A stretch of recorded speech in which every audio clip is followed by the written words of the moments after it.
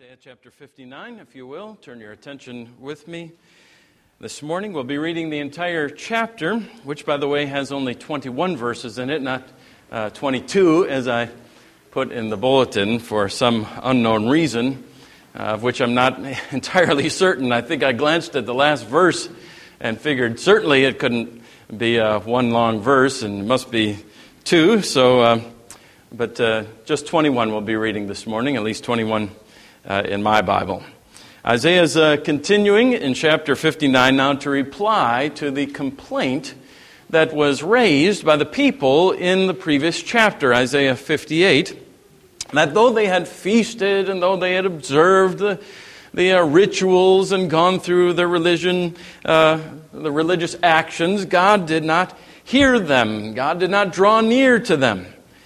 And the problem, they concluded from this, must be God.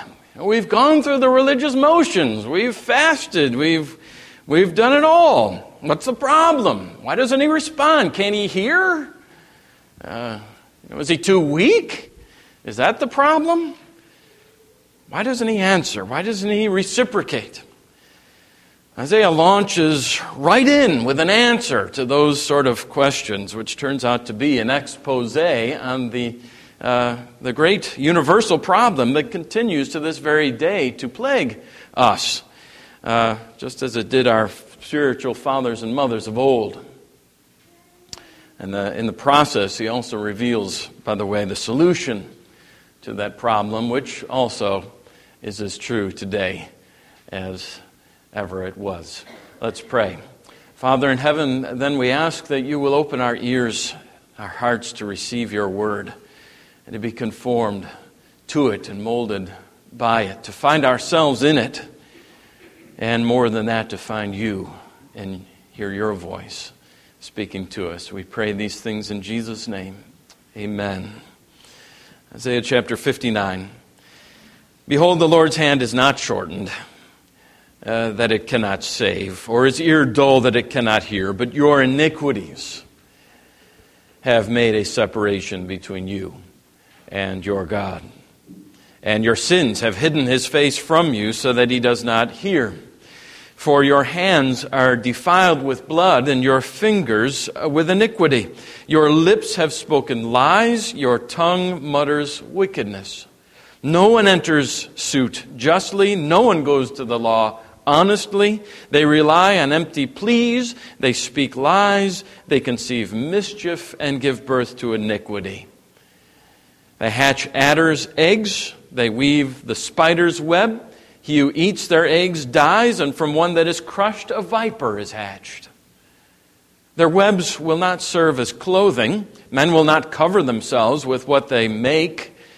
Their works are works of iniquity, and deeds of violence are in their hands. Their feet run to evil, and they are swift to shed innocent blood. Their thoughts are thoughts of iniquity. Desolation and destruction are in their highways. The way of peace they do not know, and there is no justice in their paths. They've made their roads crooked. No one who treads on them knows peace. Therefore justice is far from us, and righteousness does not overtake us. We hope for light, and behold darkness, and for brightness, but we walk in gloom. We grope for the wall like the blind. We grope like those who have no eyes. We stumble at noon, as in the twilight. Among those in full vigor, we are like dead men. We all growl like bears. We moan and moan like doves. We hope for justice, but there is none. For salvation, but it is far from us. For our transgressions are multiplied before you, and our sins testify against us. For our transgressions are with us, and we know our iniquities. Transgressing and denying the Lord, and turning back from following our God, speaking oppression and revolt, conceiving and uttering from the heart lying words. Justice is turned back and righteousness stands far off, for truth has stumbled in the public squares and uprightness cannot enter. Truth is lacking, and he who departs from evil makes himself a prey. The Lord saw it, and it displeased him that there was no justice. He saw that there was no man, and wondered that there was no one to intercede. Then his own arm brought him salvation, and his righteousness upheld him. He put on righteousness as a breastplate and a helmet of salvation on his head. He put on garments of vengeance for clothing and wrapped himself in zeal as a cloak. According to their deeds, so he will repay. Wrath to his adversaries, repayment to his enemies, to the coastlands he will render repayment. So shall they fear the name of the Lord from the west, and his glory from the rising of the sun. For he will come like a rushing stream, which the wind of the Lord drives.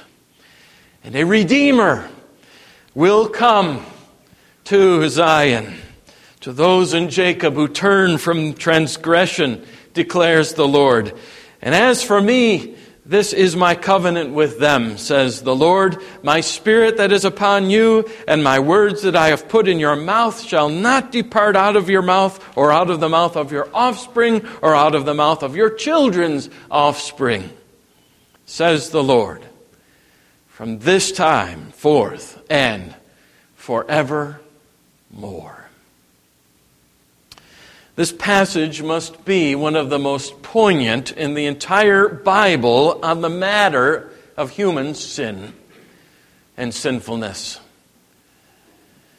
Yes, it's about Israel in particular, about them 700 years before the coming of Christ, the incarnation. But by quoting this passage from Isaiah, the Apostle Paul, quoting it in his letter to the Romans, shows that it really applies to all of us.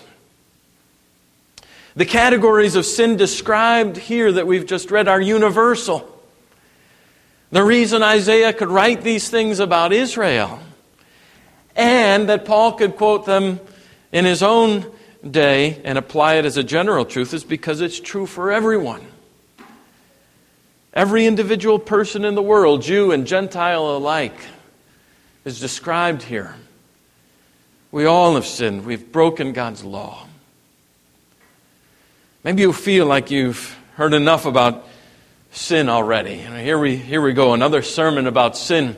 Our family loves to recall to each other one particular episode, some of the words from Deputy Barney Fife in an Andy Griffith episode. A visiting preacher had come to Mayberry from New York.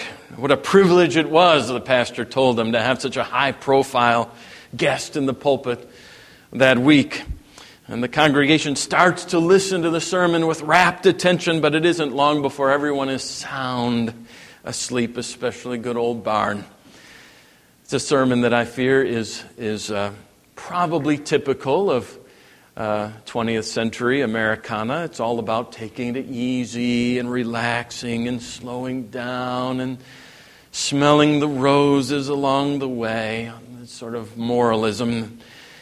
And after the service is finished, and they're shaking the pastor's hand on the way out the door, Barn takes a hold of his hand and shakes it rigorously and says, "That's one subject you just can't say enough about, sin." Of course, the preacher hadn't said a word about sin, as is so typical of so terribly many pulpits today. In or out of the pulpit now, the very idea of sin is little considered, unless, of course, it's something to laugh about. Sort of silly, outdated, outmoded concept altogether. Nobody talks about sin, except perhaps, when we're ridiculing pastors of long ago, whom we imagine, harangue their congregations week after week with dark and guilt-inducing messages. We might hear words, of course, like mistakes. That's used today from our therapeutic pulpits when referring to the wanderings of people from the path of good, whatever nebulous path that might be by whoever's definition, but not sins. Oh no, we'll not hear of that. So a passage like this one immediately sounds to us like nothing more than a relic from some unenlightened day of long ago. Nothing like what we moderns say, and certainly not very relevant. But it would be a big mistake for us to imagine as much. What God says here in Isaiah 59 is what He always says. What He said in Isaiah's day, what He said in Paul's day, what He says to us today. Who can doubt that though some of the metaphors are ancient sounding, that what God describes here in this passage is our very own culture in the United States of America today. We need only open our eyes and look around us to see how injustice and bloodshed so terribly mar our national life. We still run to evil, and if we're not running to do it, we're running to participate vicariously by watching it on the big screen, or by through joysticks and game paddles and cartoonish characters in the video games. In Isaiah's day, he spoke of the web weaving of sin like spiders. Well, what have we now but a web worldwide, filled to the brim with all manner of iniquity, all at the click of a button on the mouse. The human predicament has not changed, not one iota since Isaiah's day. Take truth, for example, just truth and lies. There are any number of sins, of course, and consequences we might consider from the passage before us today. Injustice and violence and bloodshed and betrayals and oppression and so on. We've even considered some of those closely over the course of this series in Isaiah. But as I say, just take this matter of truth and lies. Lying has become a way of life in our society. Don't you hear in Isaiah's words here a description of our own modern America in verse 14? Truth has stumbled in the public squares, and uprightness cannot enter. Truth is lacking, and he who departs from evil makes himself a prey. Lying has become so much a custom that departing from lies is now a dangerous thing to do. It endangers people. It endangers their employment if they depart from lies, their livelihood, in some cases even their very lives. One of you wrestled recently with the very real possibility of having to choose between falsifying records at your workplace or finding yourself unemployed. From the highest echelons of government to the clerk in the back room at the department store, lying has become the modus operandi. In trucking, it is required that every driver keep a record of every day of the year. 365 days have to show up in that record, whether on duty or off duty. Every quarter of every hour of every day, 24/7, has to be recorded, whether he or she was in the sleeper or driving or on duty or off duty. It's called a logbook, but Bill knows what it's called on the street. The joke book. All right? Creative writing. Yes, the joke book. And it's getting harder these days with electronic onboard recorders that collect data and even send it off to other places that record every movement that truck makes, every time the wheel turns. But I still hear, even just recently, of drivers keeping 2 logbooks, so as to have one to show the policeman at the side of the road and another to account for the other driving hours. I heard one driver joke that though he and the truck got home on Tuesday, his logbook didn't show up until sometime on Wednesday. Sin is funny, hilarious, until a drowsy driver crosses the median and kills an entire family in their van.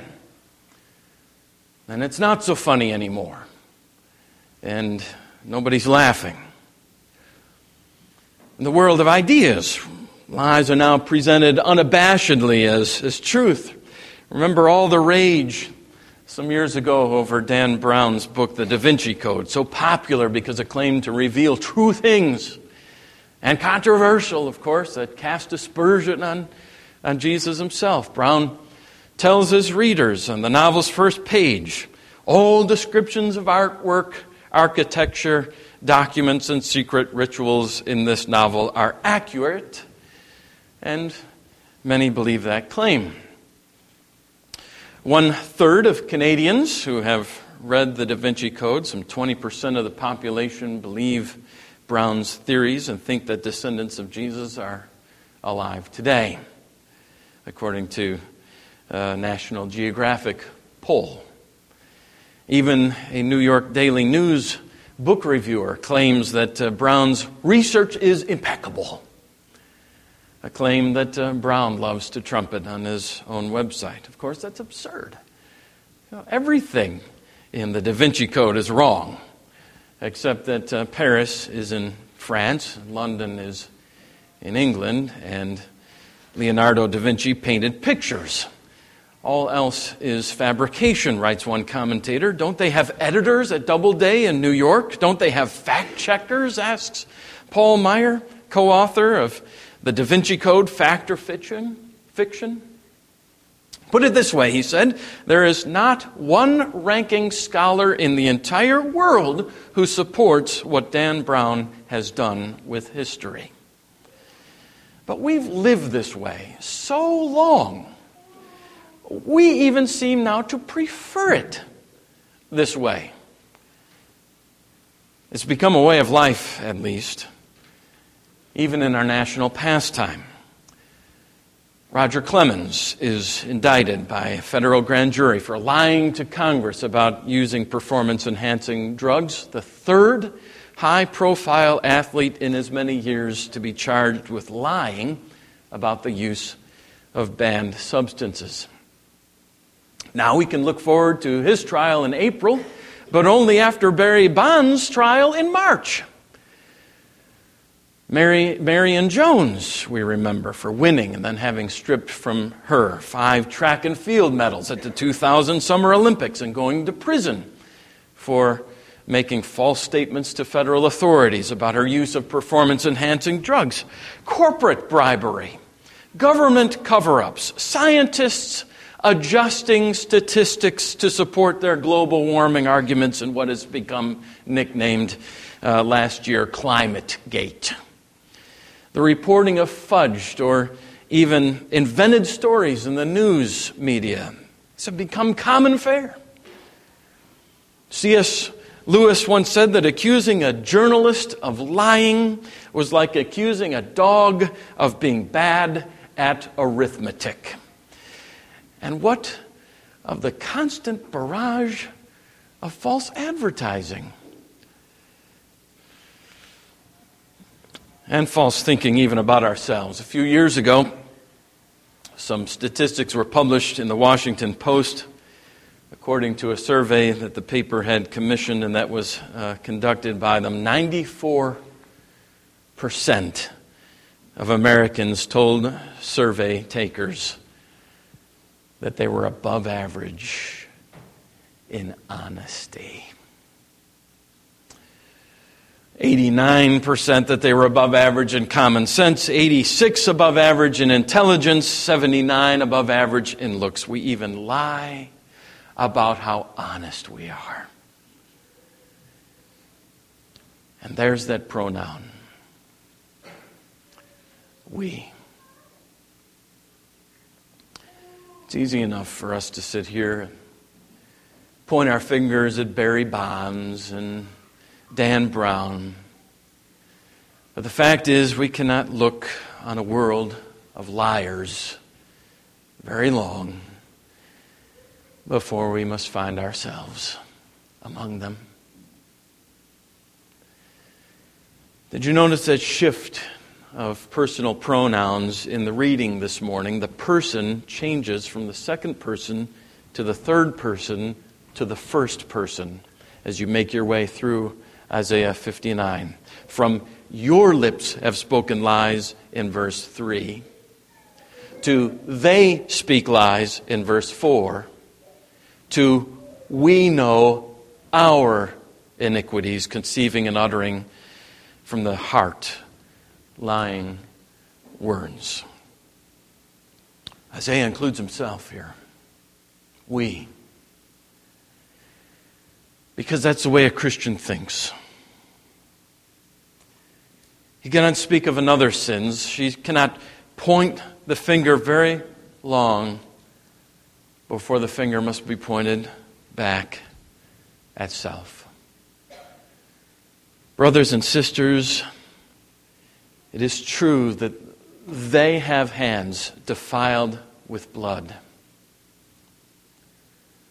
But so do we. They run to do evil. So do we. They practice injustice.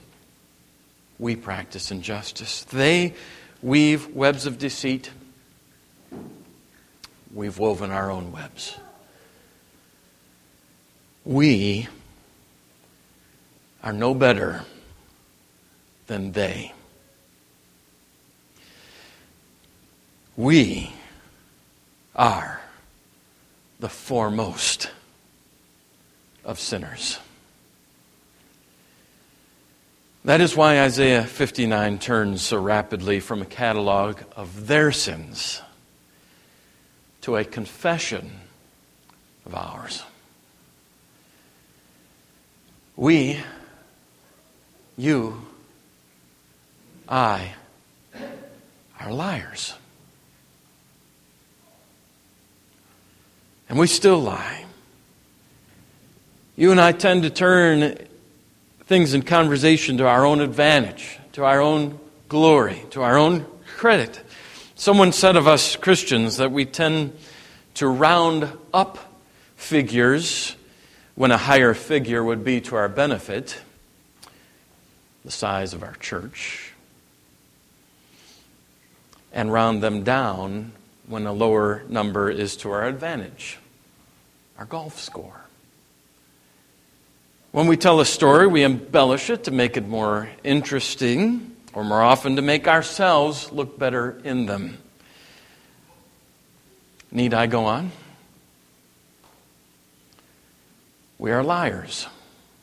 We are sinners. And what sins we've not actually committed outwardly, we've committed inwardly. And the sins we give ourselves credit for never having actually committed, we've actually not committed them for the simple reason we haven't had opportunity to commit them. Our sins, dear flock, abound.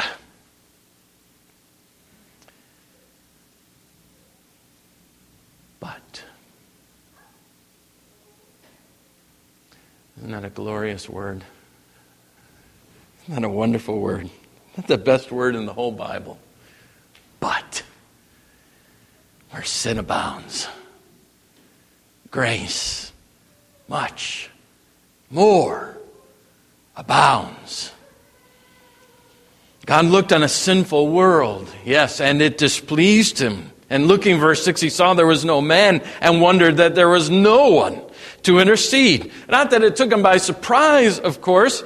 that there was no one to stand in the gap, to bridge the gulf that separates sinners from God, that separation Isaiah spoke about in the beginning of the chapter, to enter a plea for unjust and wicked people such as we are. Yet there was genuine astonishment on God's part that no one took up his cause or proclaimed his truth. So what did he do? Did he shrug his shoulders and say, "Oh, forget it. I have untold universes upon universes upon universes besides this one. I'll start anew somewhere else. Just scrap this one. Let this one slide to hell. What do I care?" No. When no one else would or even could help, verse 16, his own arm brought him salvation, and his righteousness upheld him. He put on righteousness as a breastplate and a helmet of salvation on his head. He put on garments of vengeance for clothing and wrapped himself in zeal for a cloak. In other words, God takes the initiative. He takes the initiative in two powerful ways. First, to judge, and then to save. There is coming a day, my brothers and sisters, on which wicked deeds will be repaid to the full. The adversaries of God, who sin against God with high hand, as the Bible calls it, who hate God and spread lies about Him, who sin, it seems, without regret and with delight, who make a boast out of sinning. God will judge.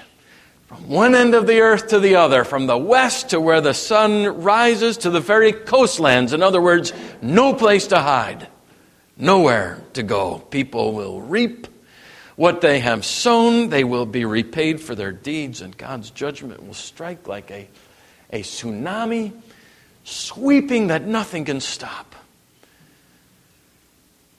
And it will rush relentlessly over those who will not repent.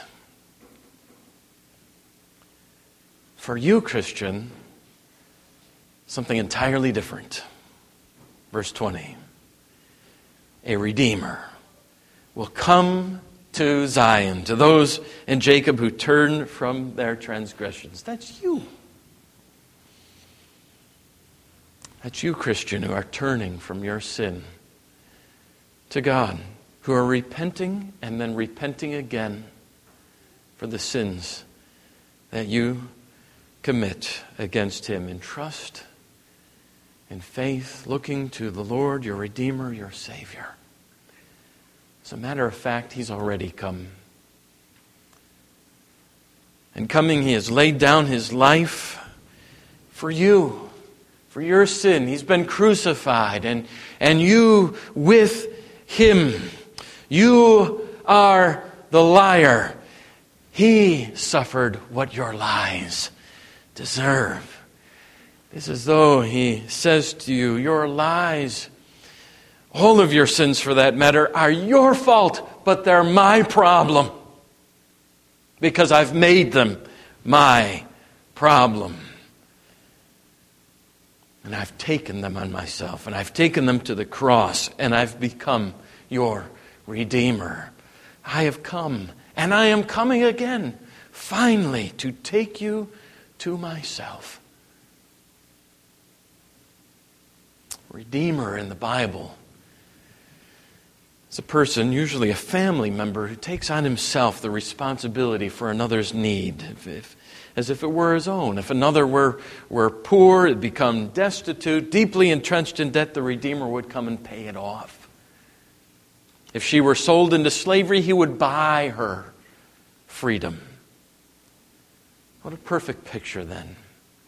And exactly right for Isaiah to give us of Christ. Those are the very things He has done. He's paid the debt for your sin, suffering the wrath of God in your place on the cross, and in doing so, He has bought you. He's bought your freedom. And the fame of all this, of of your Redeemer in particular will cover the earth as the waters cover the sea. More of that next week, the Lord willing. And the certainty of all of this, of the judgment on the wicked, the redemption of the repentant, even you, the salvation of every sinner who looks in faith to Him is nothing less than His covenant itself. This is my covenant with them, says the Lord. God Himself, as it were, raises His hand and promises and makes a covenant. Therefore be it must. I have sworn by myself, because there was nothing higher on which He could possibly swear, that I am your God and you are my people. That is my unbreakable covenant with you and with your children and with your children's children from this time forth and forevermore, saith the Lord. Amen.